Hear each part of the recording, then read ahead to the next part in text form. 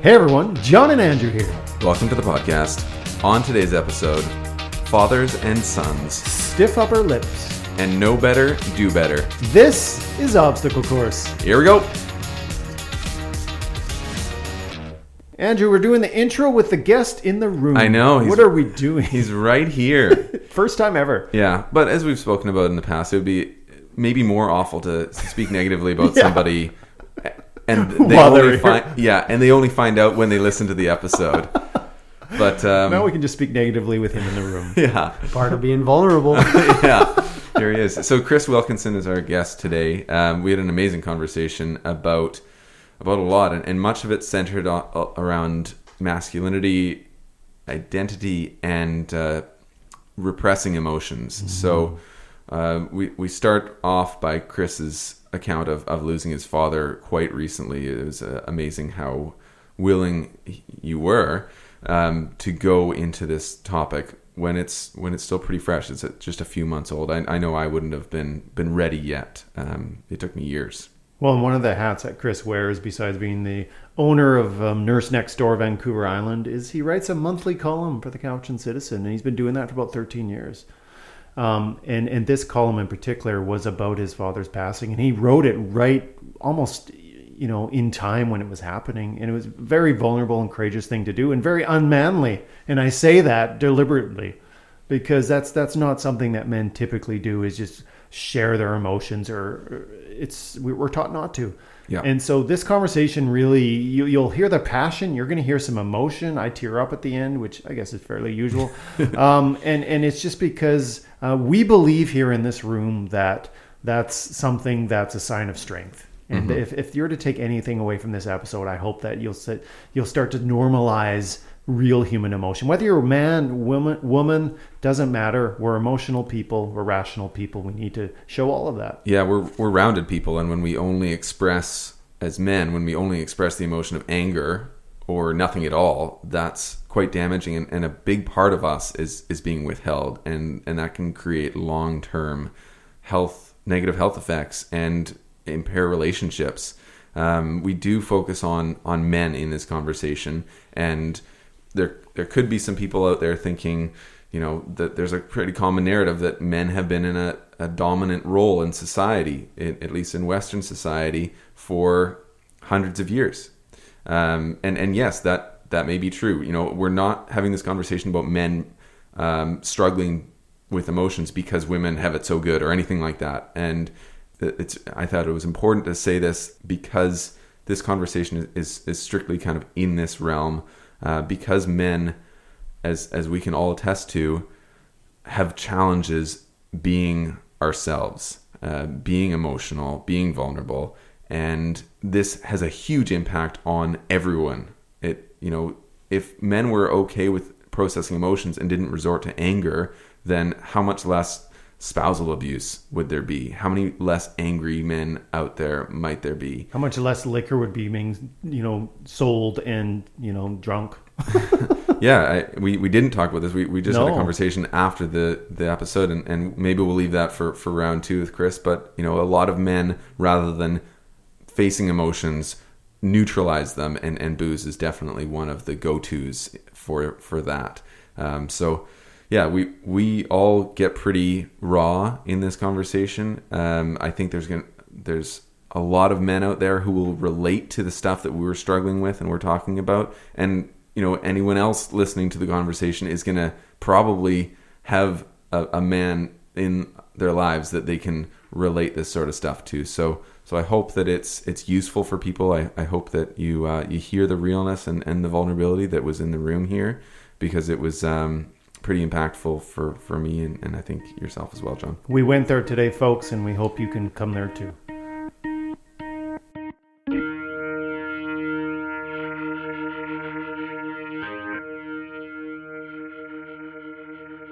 Yeah, the tea is part of it. That's all we really come here for, is just to drink some tea. I'm in. If we're gonna have a conversation too, all the better. It's the ritual. We like the ritual. John loves the ritual. He's a man of routine. I came from ritual. Yeah, with religion. True. Right, and that's one thing I discarded and then took back because needed to replace it with something just different. It is, right? Yeah. We break bread. Well, we don't have bread. What kind of tea is it? What is it? Tiger stuff? Bengal Spice. Yeah. Oh, yes. I think it's just herbal, no caffeine even. No, Correct. Even though I do feel like I'm perking up. Well, I know. That's just it's the being emotional around caffeine. us. Being around you fellas. It's after hearing about Andrew's 75-day thing. You're like, woo. Yeah. Yeah, it's contagious. Cool. Well, we have already started recording, and that was fun, so we might just include that. But if we don't, I want to just take this moment to introduce you and to welcome you, Chris.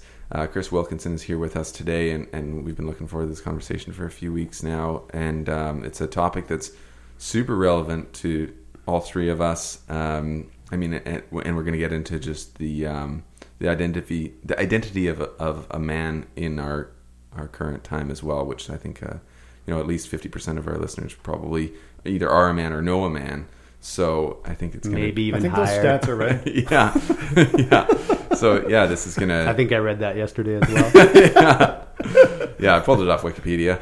I think this is going to be a really, really awesome conversation. So thanks for being here. It's really my pleasure. Thank you, fellas. Yeah. So I think where we're going to start is you do some writing for the Cowichan Citizen, which is there was an article from August that really was the birth of this conversation. So do you want to just tell us a little bit about the writing that you do and as you were saying earlier, it's evolved quite a bit. A monthly article that started 13 years ago, is that correct? Yeah, close to maybe even 14 years ago, but it started with a fitness origin. I was working at a local gym with some family and had the opportunity to come up to write an article on fitness and health. And initially that feeling of, oh my goodness, can I do that? And then, yeah, I want to do that. And it sounds like a lot of fun. And it reminded me of sort of writing assignments, but on something I was interested in. So, Right. Yeah. so it started back then and it's basically been monthly for the last several years, and the different iterations of it along the way, moving from fitness. And then as in 2008, when my ex-wife, my wife at the time, we started a home care company, and it transitioned quite quickly to talking about seniors' health and some home care related stuff. And then what it's morphed into now is a bit more of a broader umbrella where it's happier aging. And I think for me that feels like a really good sweet spot, because I can write about seniors care and my staff look after seniors, but I want to write about something bigger that maybe impacts a bigger group of people. And so writing about happier aging is a lot of fun for me, because what doesn't fit under happier aging, right? Totally. I think we're all aging. That stat is even higher than 50%. I think it's 100% of us. We are all aging as we speak. I heard that. Yeah. Yeah, I assume that's true, but I try and live in denial of that. I'm still trying to run alongside my employees that are half as young as me, Yeah. 20s, and I'm like, I got to keep up with them. That is the first stage of grief, which we'll get to. It is, yeah, denial. Yeah. Which we can kind of transition to that now, and the tone of the conversation is probably going to change a little bit here. This is it's incredibly courageous that you're willing to go into this territory, because your dad passed away not very long ago in the grand scheme of things. So you wrote an article on August 20th of this year, and do you want to just tell us maybe what was running through your head when you were writing that article? Yeah, well, in the week and a half before I wrote that column, I was up in Terrace visiting my brother, and my two sons and I were up visiting, and Dad had been moved into complex care a handful of months before that. We got back on the weekend, and on the Monday morning I got the phone call that Dad's got a fever, and his dementia had progressed a lot over the last year and a half, to the point where he wasn't vocal, he wasn't really interacting much anymore, and physically he was confined to a wheelchair and not able to look after himself. So it was kind of in this holding pattern for a while. And so when I got that call the Monday morning that he had a fever, the alarm bells go off a little bit that, okay, the situation's going to change here. And it was within a couple of days that the word palliative came out. And so I obviously wrestled with that a lot, as we all would. And it came to the following weekend after we were back, and this was I believe August 15th, 16th weekend, and I really wanted to be present for him and be with him, because his mom, my Nana, who was someone very important to me, I missed the opportunity to visit her before she passed, and that always something that weighed on me.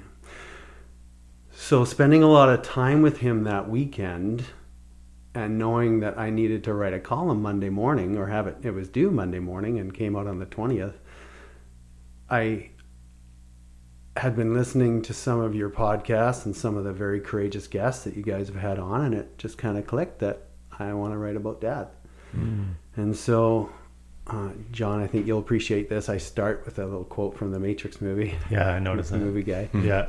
And Love that. And so Matrix movie, awesome. But going through that experience, those 5 days before he passed, that Monday night on the 17th of August, I was telling myself that I want to be here with Dad when he transitions. Looking back on it and reflecting, that's kind of what I wanted. And Dad was a very humble guy, guy that smiled a lot, was just happy to be around his family and his grandkids. And how it all came about was I was writing the column through the weekend and putting some ideas down, and kind of in present tense, and was with him the whole day on Monday from about 11 in the morning till 8 at night. And then I left because I wanted to go watch my son play hockey. It was his first on ice with his new team. And it wasn't half an hour or an hour after that he would have transitioned, based on what time they told me that they found him. So I like to think about, and who really knows, but I like to think that he was waiting for me so he could have his own moment, because he never liked to put anybody out.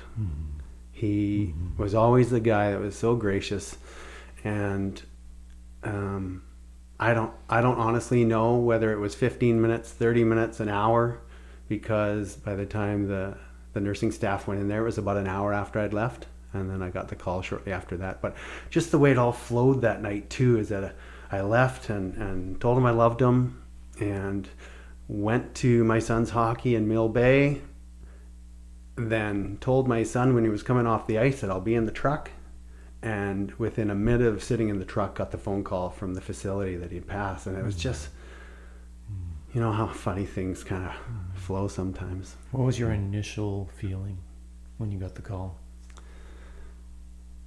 It was this weird combination of not being surprised, but the finality was there. There was some numbness for sure too.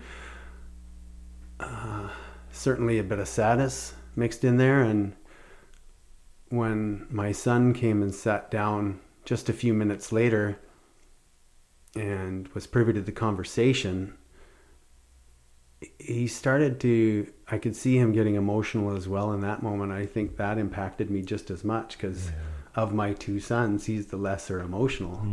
And you know, you never prepared for a moment like that. But I also think that with dementia, because you tend to lose people a layer at a time, right? It's like peeling the layers of the onion, and the more recent memories leave first, and they've got those long-term memories that are sort of the core. And a family's grieving process might mirror that, in that we were grieving for him in the year and a half, and grieving for ourselves in the year and a half beforehand. So the tears didn't really come through until later that evening when I was by myself. And then the next morning had some tears as well for Dad. And then since then, it's just sort of been, I guess, gradually processing it and getting used to the new normal. So thank you for sharing that and going there. Just want to say that, first of all, it does take a lot of courage to do so. A couple of things come up for me. One being that the tears came when you were by yourself, and I wonder if what do you think might be the reason for that? Do you think that's when you were ready, or do you think it was protecting other people around you? What do you think there might have been the cause there? Great insight in your question. I'll go with option B. Having my older son there and wanting to be that brave face father for your son. There's likely something to that. There could also be that it just takes a bit of that time to sink in too, and was about an hour later that some of that emotion came out. And I also, Dad never wanted to put anyone out. And part of it is wanting to honor that, because I know that he wouldn't want us to be sad and he wouldn't want us to mope. And yet, strangely, that also fits into the don't show emotion as much, right? Like, it's also part of that same mentality and attitude. Mm-hmm. Well, I think there's a few powerful parts of your story, Chris, but the part that stood out to me is we're in a death-denying culture. We've talked about this on the podcast many times. We kind of know we're not immortal, but sort of live like we are. We're almost fixated on health, which is good. Unless it's a denial, unless it's like, well, maybe if I just keep doing these things, I really will live forever, but we know we won't. And so we tend to really not want to talk about death, and we definitely don't want to be around it. And you even hear parents that like don't allow their kids to be there with the, say, grandma or grandpa who's passed away. Mm-hmm. They keep them away. And I just really believe that it's probably personal, but I really think there's power in being there in the end. I was with my dad. I was laying beside him in the end. I believe my grief was made more manageable because of it. Mm-hmm. You being there in the end. I know Andrew was there in some of the final moments. And I just think there's power in that. And I know there's people who make the decision not to be. And I think we're going to probably talk about the right way to grieve. And spoiler alert, there is no right way to grieve, mm-hmm. by the way, everybody. Mm-hmm. But everyone needs to go their own path. But I know that for those people wondering, like, could it be powerful to kind of be there in the end? It was for me, and mm-hmm. I think you might say the same. Just be and why just. The finality of it, right? Because our brain can do weird things in grief, mm-hmm. And I know some people who almost months and years later still sort of feel like their loved one is still out there in some strange way, and I've wondered, is it because you didn't kind of have that finality in the end? And so I just want to speak to, like, that can be a powerful thing. I'm not saying everybody needs to be there in the end. It may be too much for you in the moment, but definitely give people the option, I would say. Well, and everybody's background contributes to what their experience is with it too, right? Yeah. Various people have had experience of death in their family at maybe a younger age. Exactly. I only remember one grandparent when I was at a younger age that passed away, and there was very little discussion around it. So mm-hmm. For me, I think more of my learning around death actually came from running a home care company and talking with some amazing nurses that, you meet these nurses and caregivers that have this amazing ability and desire to want to be in palliative caregiving situations, because they find it an honor to be there. Yeah. And other caregivers are afraid and don't want to be in that situation, and that's okay too. Yeah. But I think I really connected with those nurses when we were first getting started, that, really, like, you actually want to be around death, and you want to, and they start using terms like supporting the transition. Mm-hmm. And I'm like, tell me more about that. Yeah. That is very interesting. And I think, none of us truly know, not having gone through it.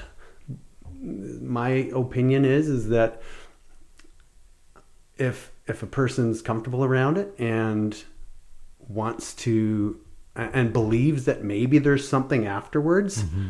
then it takes a lot of that feeling of finality away, and it's just maybe more of an end of a story or end of a chapter, perhaps, rather than the end of the whole book. Yeah, which is a great reference. So that's how your article started, with the Matrix quote about in every beginning there's an end, something of that nature. Mm-hmm.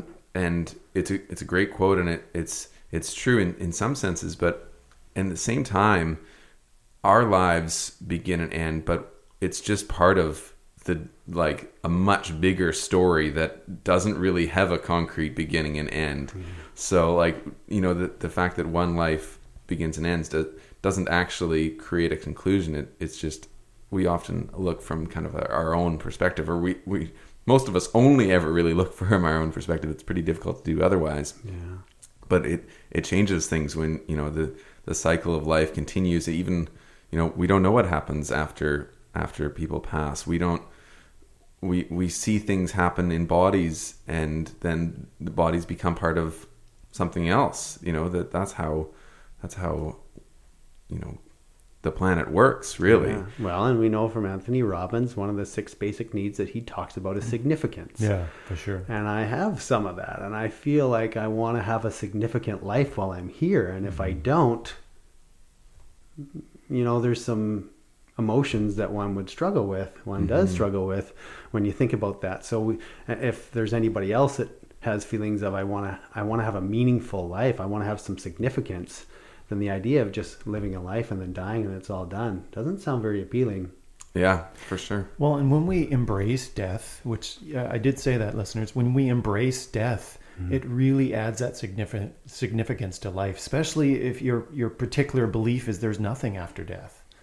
You know, I have lots of friends and family who believe there's nothing after death, and I'm kind of still agnostic on the whole thing. I think maybe that's only, I'm going to, you know, put this out there, that might be the only real true position, because we don't quite know. We just don't know. Uncertainty is caused a little bit of problems in the world. We're going to say a few problems. But I just think,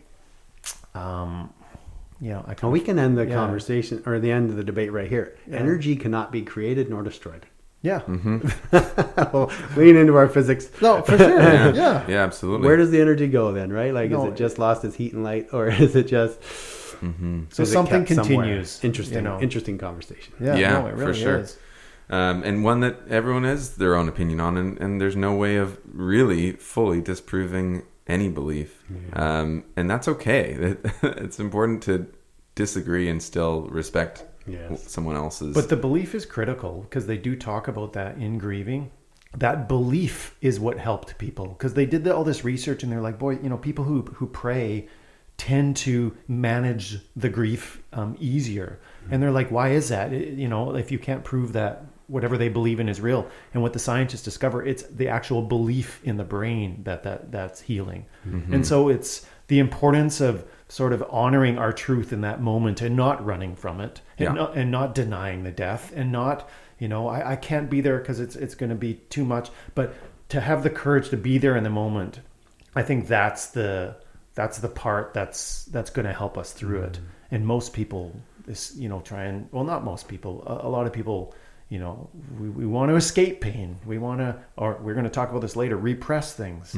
Act like, you know, we'll stiff upper lip, you know, I'll just have a scotch or two and I'll be fine. We don't need to talk about it. Yeah. And I think that's, you know, toxic. Are you talking about a scotch or two right now? I can't. But no, man, right, not for another 72 challenge. days. Yeah. Respect. Yeah. So what you're really getting at, John, is acceptance. Yeah. And I think it's a brilliant point that on both sides of death, whether you're experiencing a loved one passing or whether you're the one who's going to pass, acceptance is such a huge part of it. Because fighting, just like, you know, we talked about this with sleep many episodes ago, fighting the ability to fall asleep actually makes it worse. Fighting the fact that our end is coming is going to create more conflict and negative energy in ourselves.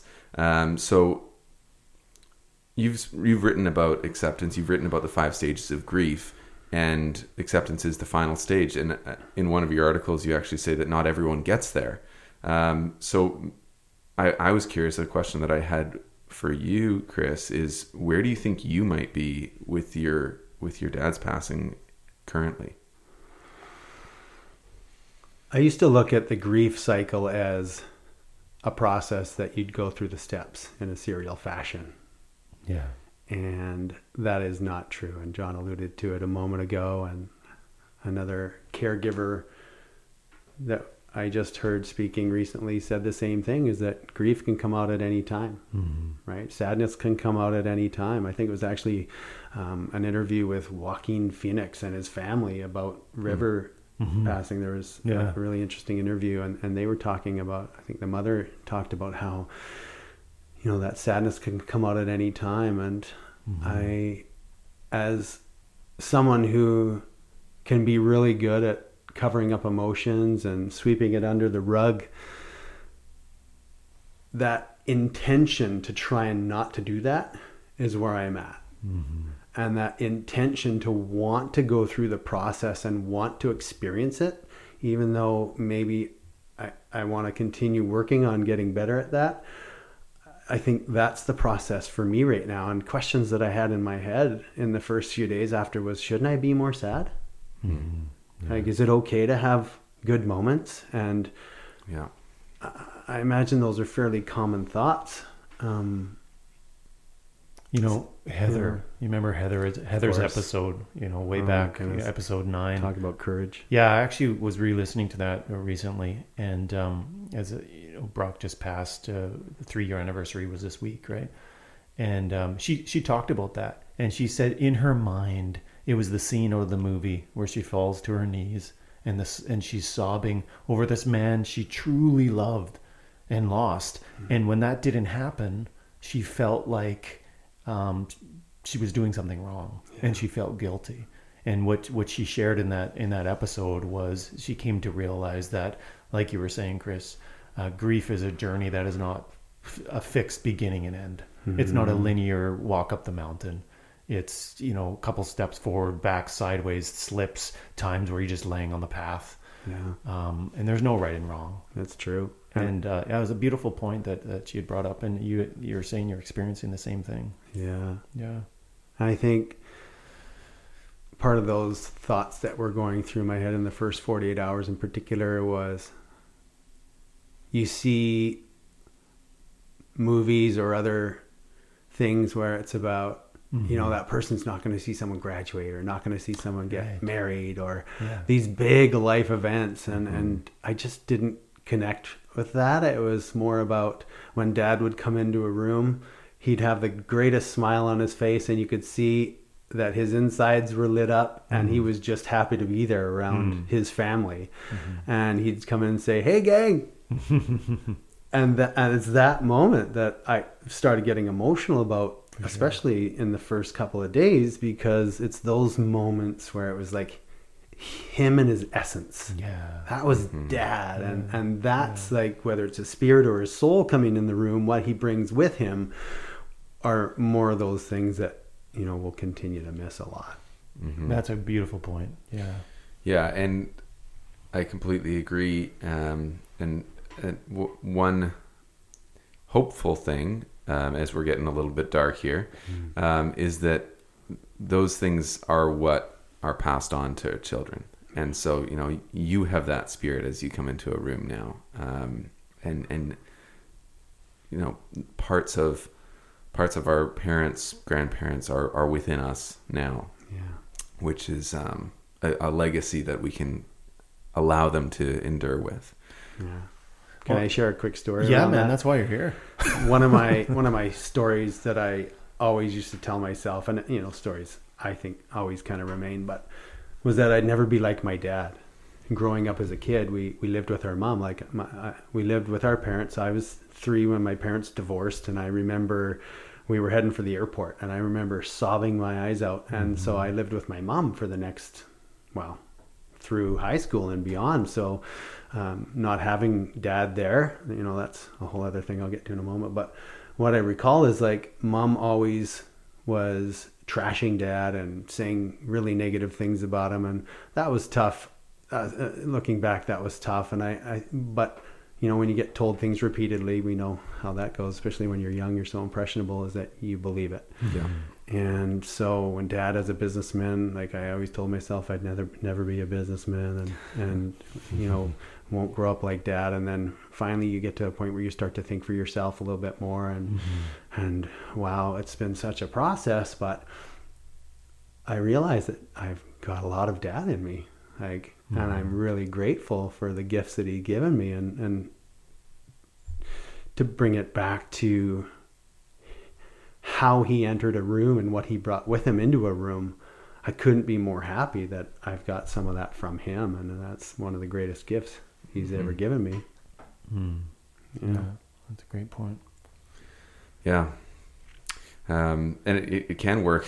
I mean, we can fight that as well, because there's parts of our parents that maybe we don't want to bring on with us. As a kid, that's an insult when someone's like, "You're like your dad," you know. And often when Angie says it, she's like, "That's something your dad would have done." I'm like, "Oh." It's built into the teenage years, isn't it? Yeah. Genetically, like my boys do not want to be me right now. No. Yeah. No. Yeah, but the expression goes, at some point we all just turn into our parents. Yeah. No. Yeah. For sure.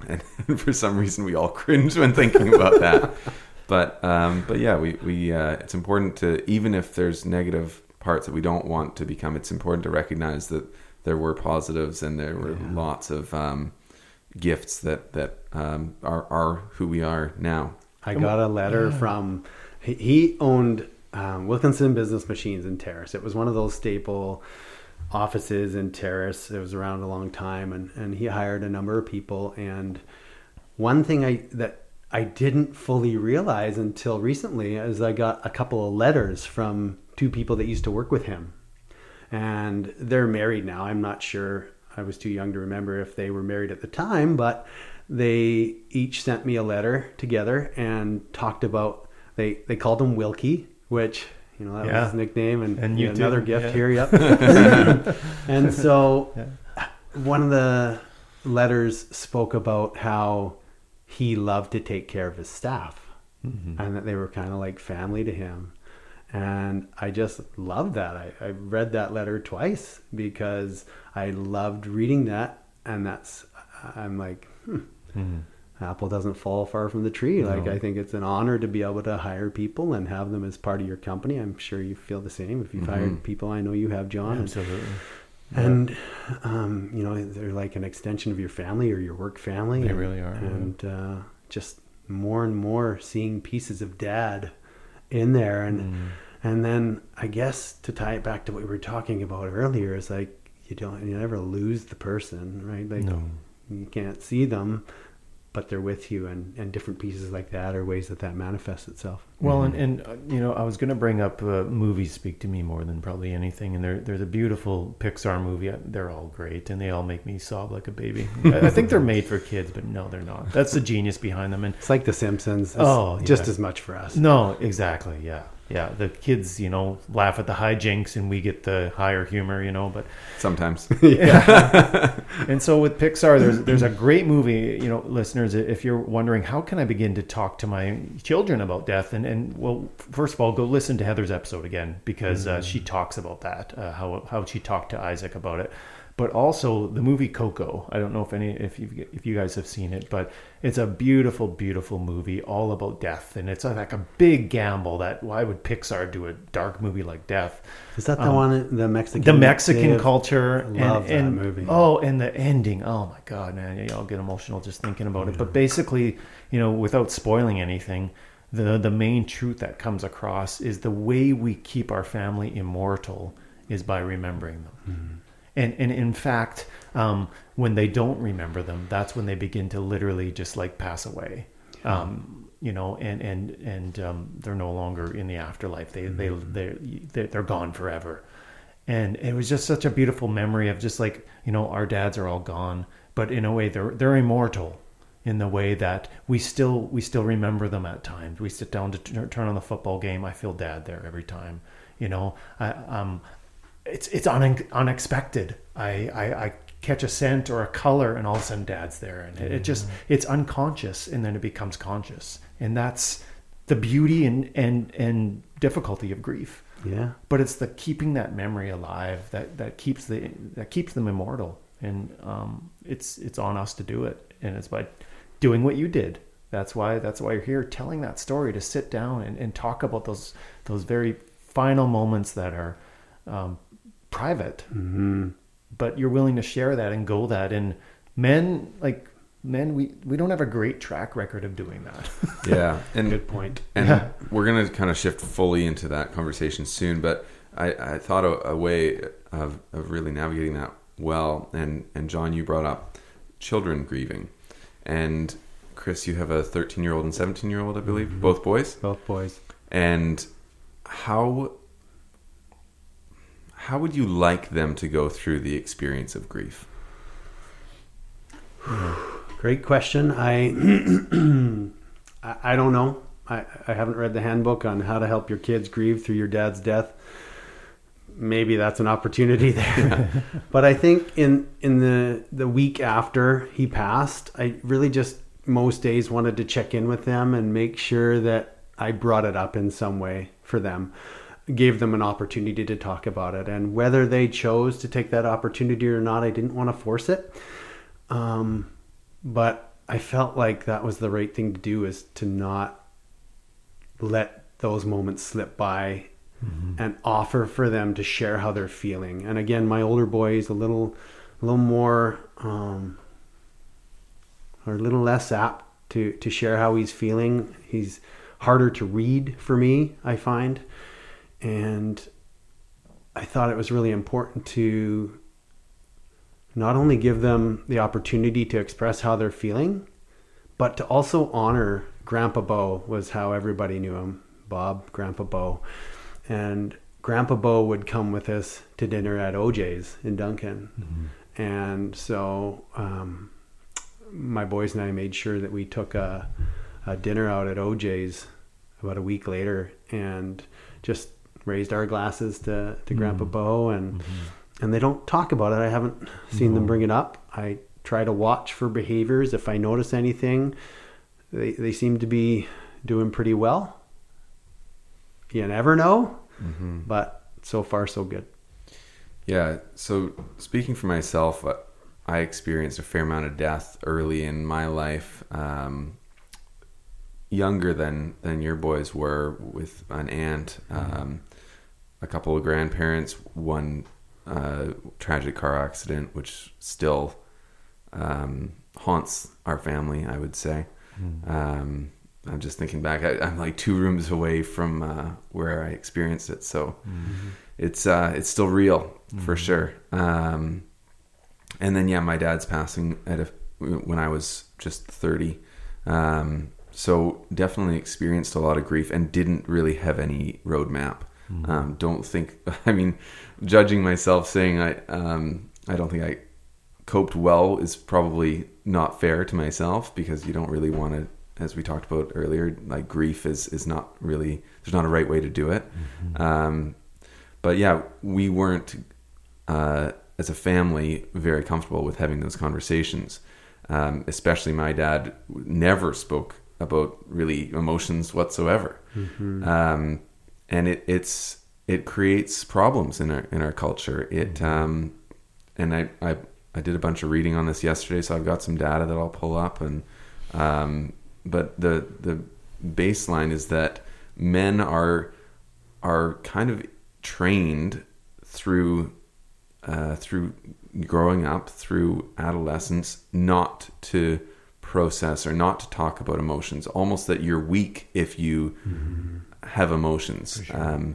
Cultural icons like John Wayne or James Bond or Superman, those are the kind of people that are the prototypical, the essential man that we look up to, as reading comic books or whatever it is. And the result of that is that we are unable to really identify our own emotions and definitely not speak well to them. And there's health side effects, serious health side effects, that are part of the reason that men live like 4 to 6 years less than women in our culture. So I thought, I just said a lot. So I just wanted to kind of bring that to the table and see what we can do about that. You know what it makes me think of right off the bat is that typical male pattern of not wanting to share stuff probably is correlated with, I got this, I can take care of this myself, I don't need to reach out. And the real shame in that is that, and I've been there and I'm still there a lot of days, but you don't know what you don't know. And that idea of blind spots, right? And that's right. And I work with Coach Sheila, who I'm not sure you met Sheila, yeah. but she's really great and a great listener. And when you get to see what your blind spots are, you get to work on them. And I think it just ties into what you were saying there, is that if you're trying to figure it out for yourself, good luck. Yeah. 'Cause it is hard. Yeah, and the first step to growth is awareness. Like, we can go through life with those blinders up and have no idea that things are even an issue, and then there's some serious health concern that comes up, and maybe part of that, maybe the cardiac arrest that plagues men so much more than women is because we've got so much closed up and bottled up inside of us, and there's a trickle effect for sure. I was just gonna say, man, like those figures that you put out there, the cowboy that always brings the cattle home, you know, and never whines or anything like that. Don't whine, you know. Guys say that all the time. You know, it's like the part that seems to, you know, go over our heads is the fact that all these guys are like have their vices, because spoiler alert, they actually can't get through it. Yeah. They're not strong enough to get through it. Nobody is. You're not supposed to. You're not supposed to get through it by repressing it and denying it. So they're alcoholics. They're like, you know, smoking 3 packs a day. They're philandering, you know, because they can't get through it. And that's when the cracks start to appear. But meanwhile, they're still, you know, buying into the delusion that, like, you know, but at least I'm not sharing my emotions. At least I'm not, like, losing my emotions in front of somebody, you know. But meanwhile, like, we all see the consequences of that. And so it's like you're not only perhaps lying to yourself, everyone else sees it. And so I'm kind of hitting this hard because I just feel like that is a major blind spot for men and women. I mean, for all of us, but it's a major blind spot, the fact that we think that repression is a way through and it's manly and it's strong, but it's like so calculatedly the opposite.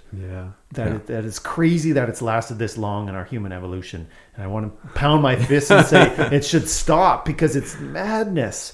But then the anger would just further enhance that pattern. Well, and anger is a great short-term motivator. Yeah. Well, but it's also an emotion that boys are almost encouraged to have, and so we don't deny every emotion, because we don't deny anger, and like then how many men are using anger as kind of like only the emotion? They're either like baseline okay or angry or frustrated. I like, for myself, that definitely came out, and yet you look at those cultural figures, like the only emotion that we would see out of them is anger or you know, killing somebody. And for any male listeners, and any listeners at all that are listening that are maybe seeing a pattern, or, you know, that pattern of I'll repress it, I'll hold it in, I got this, and then there's a blow up. Yeah, and that was my MO for years, would be anger. And I played a lot of hockey,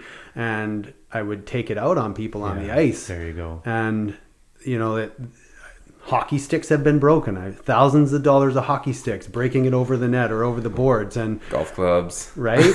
Yes. And in golf, of all things. Goodness. Gentlemanly sport. Yeah. That's supposed to relax you. English accent. Yeah. But that anger pattern, and if people can start to recognize that, you guys talk about awareness a lot, and I think that's where it starts, doesn't it? And anger is also, you know, they write about that anger is not actually a primary emotion. It's actually a secondary emotion that's masking a primary emotion, which is often sadness or fear. Yeah. And so, and those are two things that men, or a lot of people, but men in particular, do not like to feel or let other people see in them. We don't like people to know we're sad or scared. So we'll do anything to, like, you know, keep the game going. No, I got this.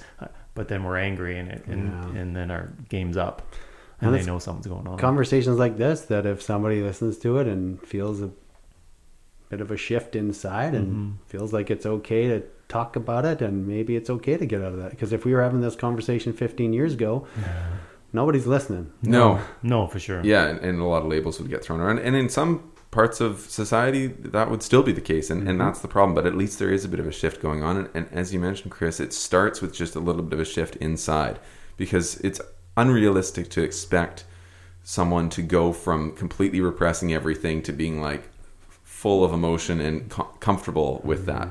But what it does take is that first conversation. We talk about this with resilience training, with working out, with just having tough conversations, it starts with something small. It doesn't start by like spilling your guts For sure. to your spouse or your kids or whoever it is about that's something you've been grieving for 20 years. It starts with just a little bit of a conversation, Right. and that's how change happens. Sometimes there's really drastic change overnight, but most often there's something's building up. John, you brought up the gender part of the conversation earlier, and because we're three men sitting around here talking about men and emotion and masculinity, and we're not saying that that women don't have their own challenges expressing feelings, and I'm sure that is the case, but we brought up data. We there's a quote from some research done by Harvard Medical School that boys are in fact more emotionally expressive than girls at a really young age, just in how they relate to their parents and just how they react. But culture actively negates the expression and focuses so on tragic. on emotions like aggression. Oh, God. Crackpot institution that study came from. Yeah, Harvard. Yeah, who knows if they know what they're doing, but That's so sad to me. Like I hear that and I felt a pang of sadness, Mm-hmm. because it's like all these men, these poets, these artists, these men that they could use their emotions to make whatever they want to do in their life so much better, are taught at a young age that's nope, sorry, full stop. That's not acceptable here. You need to fall in line and just, rage and get angry and, And is that in the family setting, school setting? both. I don't know. Yeah. Right. I definitely think family, and I'll pull up something else, and probably both, and probably just cultural, like what we were talking about with what we watch on TV or what we read about it, and it goes back centuries. But a New York Times article that was entitled "Teaching Men to Be Emotionally Honest." There's a story that from a teacher who is an instructor, a university instructor, who is also the writer of this article. The story goes, last semester, a student in the masculinity course I teach showed a video clip she had found online of a toddler getting what appeared to be his first vaccinations. Off camera, we hear the father's voice. I'll hold your hand, okay? Then, as the son becomes increasingly agitated, don't cry. Aw, big boy, high five, say you're a man. And the kid says, I'm a man. The video ends with the whimpering toddler screwing up his face in anger and pounding his chest. I'm a man, he barks through tears and gritted teeth. Oh, what a visual. God, gave me chills. So that's the kind of behavior that the father thinks he's doing the right thing. Yeah. There's no malice in that. There's no negativity. He just thinks this is what a man is. And that's the problem in our culture, that being a man... Sure, being tough, being able to handle adversity, those are good things. It's going to come to us, but handling adversity by repressing everything, there's different ways of coping with emotions, and repression is one of them, but it's the worst one because it doesn't actually help us overcome the issue or deal with it effectively. Well, and Chris, like father to father here, like, I don't know about you, but I'll be honest. When I think about my son, often what's been driving my behavior is to make sure that he's tough, that he's not able to be pushed around. And that's that. And so I feel like my job is to toughen him up. It's like Andrew shares that New York Times story. I feel a pang of sadness. And then I think, but that's often what I do. And how many fathers say, you know what? All I hope for in my boy is that he's kind. Yeah. Right? Like that should be our job, is that we're raising kind sons. Because guess what, boys? Women love kind men.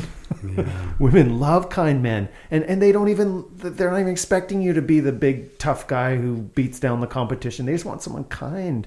And that is a toughness in itself. Mm-hmm. That might be the most tough thing you can do, because we don't often get credit for being kind. Yeah. It's almost seen as a weakness. It's almost like, it's just too bad. But I think that's probably our most important job as fathers, is to raise kind kids. Yeah. I'm almost still stuck back at that story, right? It's heartbreaking to hear that, and yet it's not uncommon at all. And I won't even say that I would have been above that if I was in that situation, right? No. Because then the embarrassment and the vulnerability of being in that moment. Absolutely. And this is my son and wanting to protect him. I think it's all well-intentioned, Yeah. right? It's Wait. all well-intentioned, but it comes out the wrong way often. And it results in stuff like cardiovascular disease. Yeah. And do you guys know suicide stats? In Canada, 3-1 men to women. Wow. In the States, 4-1. In Russia and Brazil and Mexico, 5-1. Wow. That many times more men than women are suicidal. And that's not even talking about stress. gosh. No. Of burying that, and No. that, stress really is the number one killer according to a lot of scientists. And so the people that don't choose to go down that route but that carry it and hold that stress, cardiovascular disease and Absolutely. cancer and dementia and all these diseases that are long-term chronic diseases of lifestyle and stress, Yeah. is And what we're learning, right? While we can't know why they took their lives, presumably it had partly to do with the fact that they came to a hopeless point. Like they can't see a future, and that's just yet another stark realization that repression and thinking that you can be strong enough by doing the stiff upper lip is not possible. Yeah. It results in disease, death, untimely death. Or just an angry household, or raising kids who don't have a clear path because you're, But isn't it yet still the path of least resistance right? to go that route, To not express emotions. right? Short term, maybe. Short term. Yeah. Short term, right? I When mean, you're faced with a dichotomy right in front of you, well, that road is nice and paved, but that road's gravelly and hilly Right, and doesn't right. look so good. Yeah. I'm pretty tapped out with life. Maybe I need to take the easier road Good right now. point. But is that the easy road because that's how your neural pathways work? Because that's how you grew up and thought that was the easier way to go about it. Yeah. When in reality, if we're comfortable expressing emotions and don't feel like a pussy doing it, maybe I'll edit that out because... Yeah, I was going to say we can't even say that anymore. I was honestly talking to myself on the drive down. Don't say that word. Yeah. Right? But, For sure. But that's something that's. But we're also being honest here and being authentic. Yeah. And we Yeah. know Andrew's heart, and he's not that kind of person. But it's part of who we are. It's part of the Yeah. kind of damaging words It is. that are part of the masculine identity. Like, how many times have you heard that? Absolutely. It was in the top Oh. 5 of our vocabulary It growing is. up, without a doubt. Exactly. And what's that mean when someone says that? Like that's something worth unpacking. When someone says "Don't be a pussy," or when you say, "What's that mean?" It means don't express emotions. Yeah. That's exactly what it means. Repress. Yeah. But people didn't know that word when they were young, so No. they wouldn't say, "Hey, repress." No, It's just not quite as much of a throwdown. Yeah. no, Yeah. right? And in hockey, we can imagine the stuff that's said You don't even want to during know. the game, the locker room talk. I mean, this is now Yeah. beginning to go into the bigger conversations. Speaking of Speaking hockey, of bubbles, yes. yeah. But did you happen to catch the Ice Guardians documentary? No. That to me was, I don't want to spend a bunch of time on this, but that basically they took some of the biggest NHL enforcers and did a documentary on what it's like being that enforcer, and every last one of those guys in tears talked about how it was the most difficult job that they ever had. They just saw it as a job. They didn't want to do it. They said that the guys they were fighting were friends. They're Yeah. like, imagine that being your job. Like one guy said, he looked in the camera, eyes were like glass because he was like tearing up. And he's like, imagine if it was your job every single day to show up and fight the strongest person that you know and hopefully win. And that person may or may not be a close friend of yours. He's like, imagine how that would feel. And he's like, and I did that my whole career. So And difficult. he's like, and I joined hockey because I loved the game. Yeah.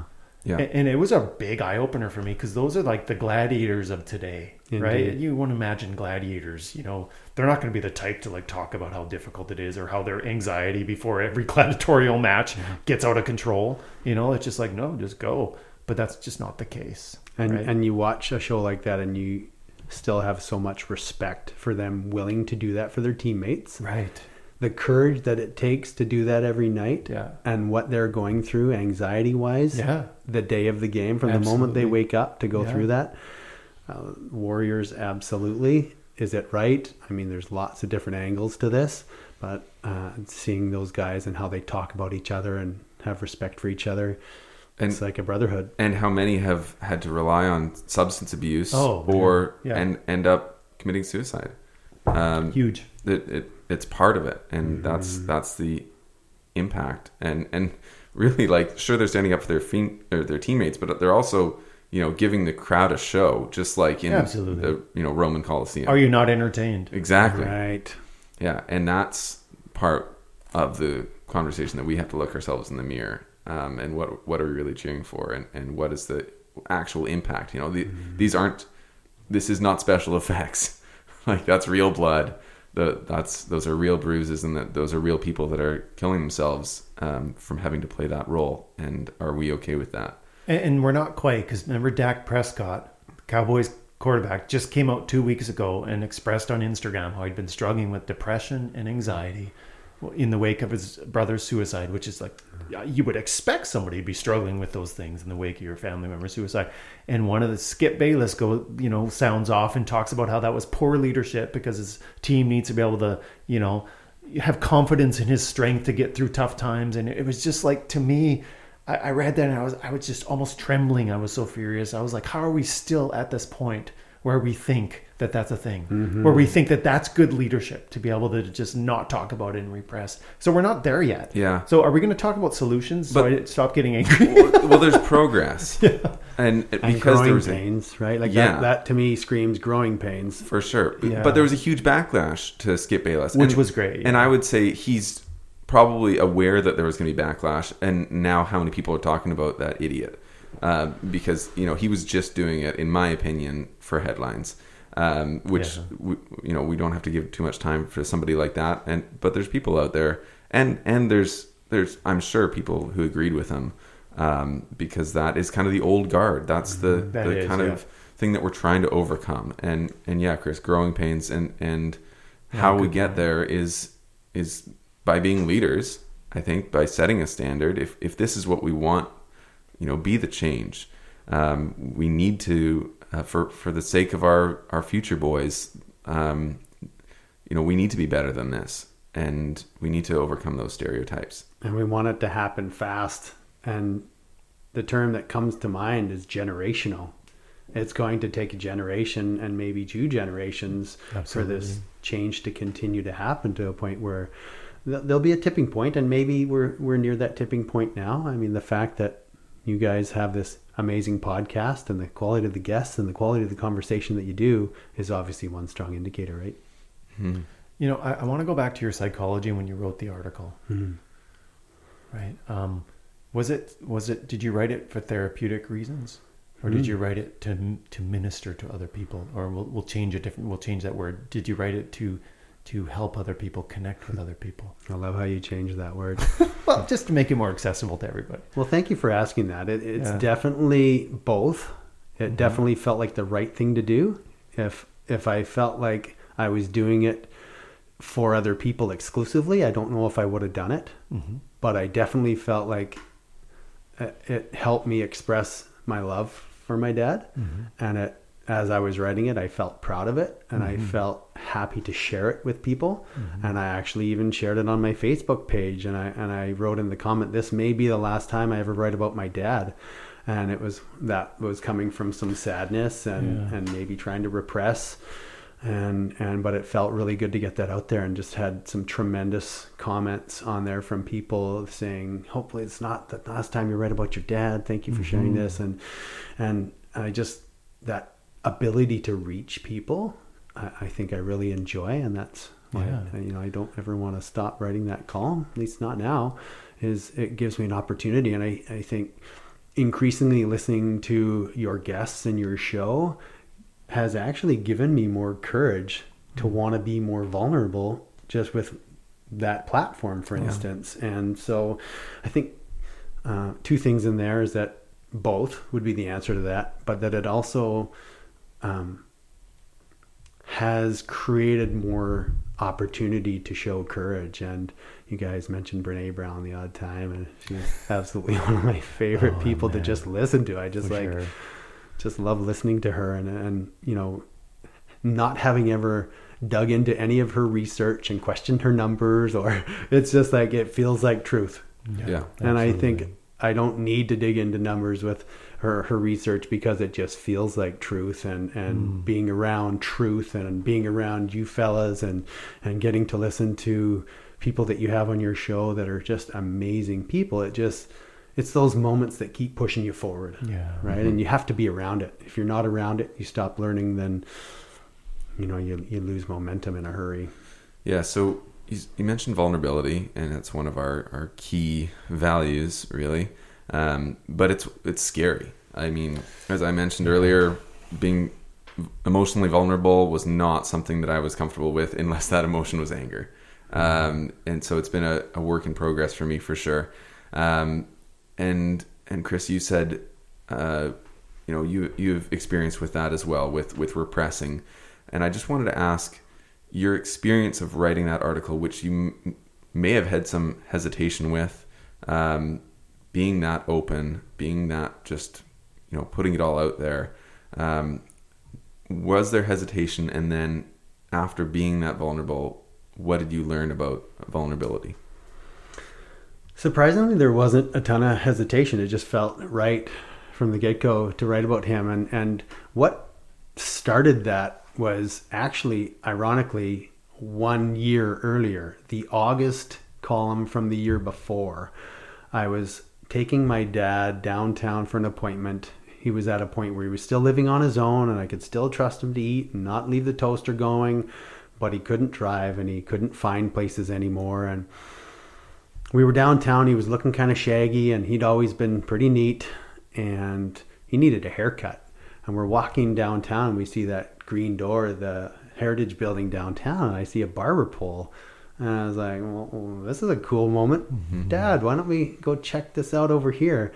And this is what I wrote about in that August column was, we walked to the door, and there's this great big smiling guy with a great big mustache and beard named Daryl, and it's this throwback barber shop. Really cool spot. He's got these old chairs. His great grandfather's barber chair is where he cuts people's hair, and right sitting on the desk is this old NCR cash register. And Dad's business was cash registers. That's how he started. He started in cash registers. That was the start of his business career. And it was just this amazing moment where everything fell into place. And we all get those moments. You feel like you're in flow and just where you're supposed to be. And that was the first time I wrote about Dad, and the first time I wrote about something that personal. And it gave me permission. I think I gave myself permission to then write about him, and going through the process of being bedside with him, and him about to take his last breaths, and being okay with that. Mm-hmm. Well, and the reason why I asked the question about why did you write it, and why Andrew was getting at the vulnerability and stuff, because I think it can be a bit of a roadmap forward for men and for all of us on how we can move from a place of repression to a place of being open and vulnerable. And I think it starts with us, that our soul needs it. Like, I say therapeutic, because we can't not do it, because if we don't do it, we know what happens. The body starts to break down. That's what ulcers are from. That's what disease is from, dis-ease. This begins to happen. We have to do it. We can't not do it. And then by doing that, it begins to benefit all those around us. Yeah. And so to me, there's a roadmap in there. And you maybe didn't even know the macro story of this whole thing of why you did it. But I can see, for people listening, like, where can I get started? Just begin to just kind of like, as I open my arms, begin to share those cracks a little bit with people, and begin to say, maybe it's even just an expression like, oh man, that was a hard one to watch, or whatever. You just share a moment of vulnerability. Do you ever think back to some of those most courageous moments you've ever done? Yeah. For me, it was jumping off this huge cliff in Port Alberni, the other side of the lake. That was the highest cliff I'd ever seen, and I got dared to do it, and I did it. And it was survived. It was dumb. Yeah. And I was sore for a good couple of weeks after. But I look back on that as one of those courageous moments. Yeah. And I think for people that are listening that maybe are at that point that, I still consider myself learning and developing and trying to get better at this stuff, but it's like the new courage. It's like the new moment of daring. And if you take that leap, you'll feel great afterwards because it takes the weight off the shoulders, right? And there's just that opportunity to release it. And Brene also talks about that great story with her daughter about the marble jar in the class, right? And you just want to share it with people that are filling up the marbles in your jar, not the people that are necessarily putting a few in and then maybe taking a couple out. Right. The people that continue to fill that jar, it's got to be the right person too. And I think that's also an important point. Yes, for sure. There's a time and place. Time and place and person. Yeah. And it's not going to happen overnight. It takes time. Whew. Like years and counting. Yeah. So perhaps as a final question, and it's one directed to both of you, actually. So is it speed? Like, yeah, you buzz in. It's not Family Feud, although I'll make it look good. You can answer in the form of a question. Yeah, we're maybe not that far from Family Feud, actually, with the conversation that we've been having. But I want both of you have sons. And so I kind of wanted to put this out there as a message to all of the young men out there, and maybe specifically to your sons. What is your hope for them when it comes to being comfortable with emotions or speaking your truth? To start somewhere. Everybody's at a different level, different experience. I think it's identifying who that person is, as we spoke about a moment ago. Pick somebody that you think is somebody safe. I think safety is really important. And then share something. You don't have to share everything. I personally misinterpreted Brene's vulnerability when I first heard her talk about that. I thought it meant that I had to share everything and bare my whole soul, and I confused it with honesty. And it's not honesty. It's vulnerability is more about being okay to share your emotions. I think that's sort of how I interpret it. I don't know what you would say. Yeah, no, that's a very good point about the honesty and vulnerability. For sure, it doesn't mean you now need to go on Facebook every day and just like air your dirty laundry. A lot of people do. And there's moments for that, but you see, and it's a painful moment to see people using Facebook as therapy. Well, and they are like social media is like, I kind of met you at a business mixer, and now you've ushered me into the most private moment of your life. That's, I guess, for people to decide in the moment. But as I reflect on my boy, the boy that I'm so proud of, 19 years old, he's a boy man. As we know. Adolescents last till 30 now, they tell us, which means they may or may not live at home till that long. Maybe that's why they are living at home that long. But I think about Ethan, and I think, as fathers, we believe we know our sons' true selves because we've seen them grow up, right? And we see them trying to struggle to do they see what we see? And do we even see everything they see? And we don't. And so part of what the message I want for Ethan is to be like, he's always been highly intuitive, sensitive, kind person, and knows himself well. But somewhere along the way, like most men, he was taught that those things aren't useful in this moment. And so he abandoned some of those things. And I just hope that he can have the courage to follow his truth and be who he is, because he's a spectacularly wonderful man, and I want to ask for forgiveness for the times that I haven't been a good roadmap for that. And so that's what I would say to him. Well, clearly Ethan's got a great role model to follow, and I think for those of us that struggle a bit with perfection, we feel like we need to create these perfect children, and I catch myself trying to share everything I know with my boys, and it's probably too much. And I think it's probably one of those things where like, okay, enough, Dad, like I got this. And we have to let them grow. We have to let them have pain. And it's the weird paradox is that people don't grow and learn if they're not going through hard times. Well, unfortunately, our sons watch more than they listen. Yeah. Right. And so we're great at talking. They only watch, don't they? We're great at talking and sending text and sending links and sending articles and saying all the right things, but they watch how we behave. Yeah. And so, I think Ethan's going to be okay. Yeah. Well, and something you said there, John, about finding your true self. I mean, that's your story as well. Absolutely. That's all of us. And the thing is, like, our journeys are going to look different for every single one of us. And the important thing, a big takeaway for this conversation, is that our true selves has a broad range of emotions, and it's so vital to gain comfort with all of them and be able to express all of them, because that is a true, complete human. So, and I hear you guys talk a lot about you don't fix, right? Like, it's not read a book or practice a new practice and it's fixed, right? It's just start somewhere, bite-sized piece, look for that little stir inside, follow that, and see what comes next. And the rest of the road shows itself, doesn't it? And you never arrive. That's the thing. The obstacle course never ends. You look at our logo, it's just a path that goes and continues. Yeah. And that's what it is. We never stop walking it. Mm-hmm. And so we have to be kind to ourselves as well. So if you're listening right now and you're feeling like, boy, I should have been better, and now you're starting the cycle of like, damn, how could you get this wrong? Oh, you've dropped the ball. That is an unhealthy place to be. Just see it as like, this is who I used to be, but now that I know better, I can do better, as you said. So now we know better, so let's begin to do better together. Know better, do better. Yeah. Thanks a lot, gentlemen. This was a pleasure. That was a lot of fun. And before we wrap, if I may, I will unwrap. What is this?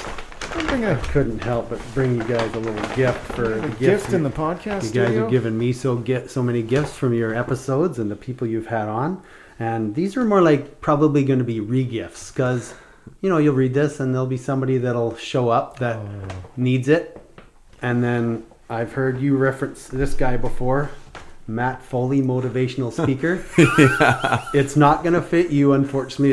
It's like a kid size, but okay. I know that at some point in time you'll find the right person that will really appreciate. That not going to amount to jack squat. Exactly. How not to live in a van down by the river. Amazing. Thanks so much, Chris. Thank you, fellas. This has been a real honor. I'm blessed to be with you today. Thank you. Thanks. And that's the episode. Thanks for listening, everybody. If you'd like to continue the conversation, you can find us at all the usual places. ObstacleCoursePodcast.com. We're very active on social media, Instagram and Facebook at Obstacle Course Podcast. And speaking of Facebook, we have a great new growing community called the Obstacle Course Community that you can join, dialogue with Andrew and I and your fellow listeners about the previous week's episode and any obstacles you're dealing with. And we do appreciate reviews, whether it's on iTunes, Google, Facebook, whatever. It helps people find the podcast. And it's nothing to do with our fragile egos. Well, we just like to hear back from great people just like yourselves. Thanks for listening, everybody. Keep pushing through those obstacles.